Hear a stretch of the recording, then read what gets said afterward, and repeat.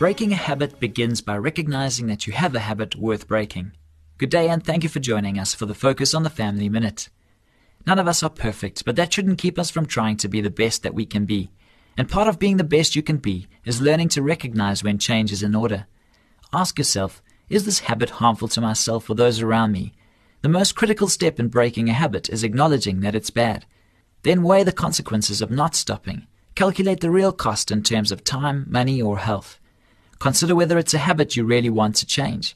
Being pressured by others is seldom enough motivation to carry us through a difficult task. Finally, consider those who are grieved by your habit. How do your family and friends feel about it?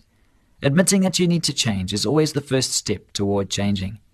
For more information on family issues, please call Focus on the Family in South Africa on 031 716 3300 or log on to our website at safamily.co.za.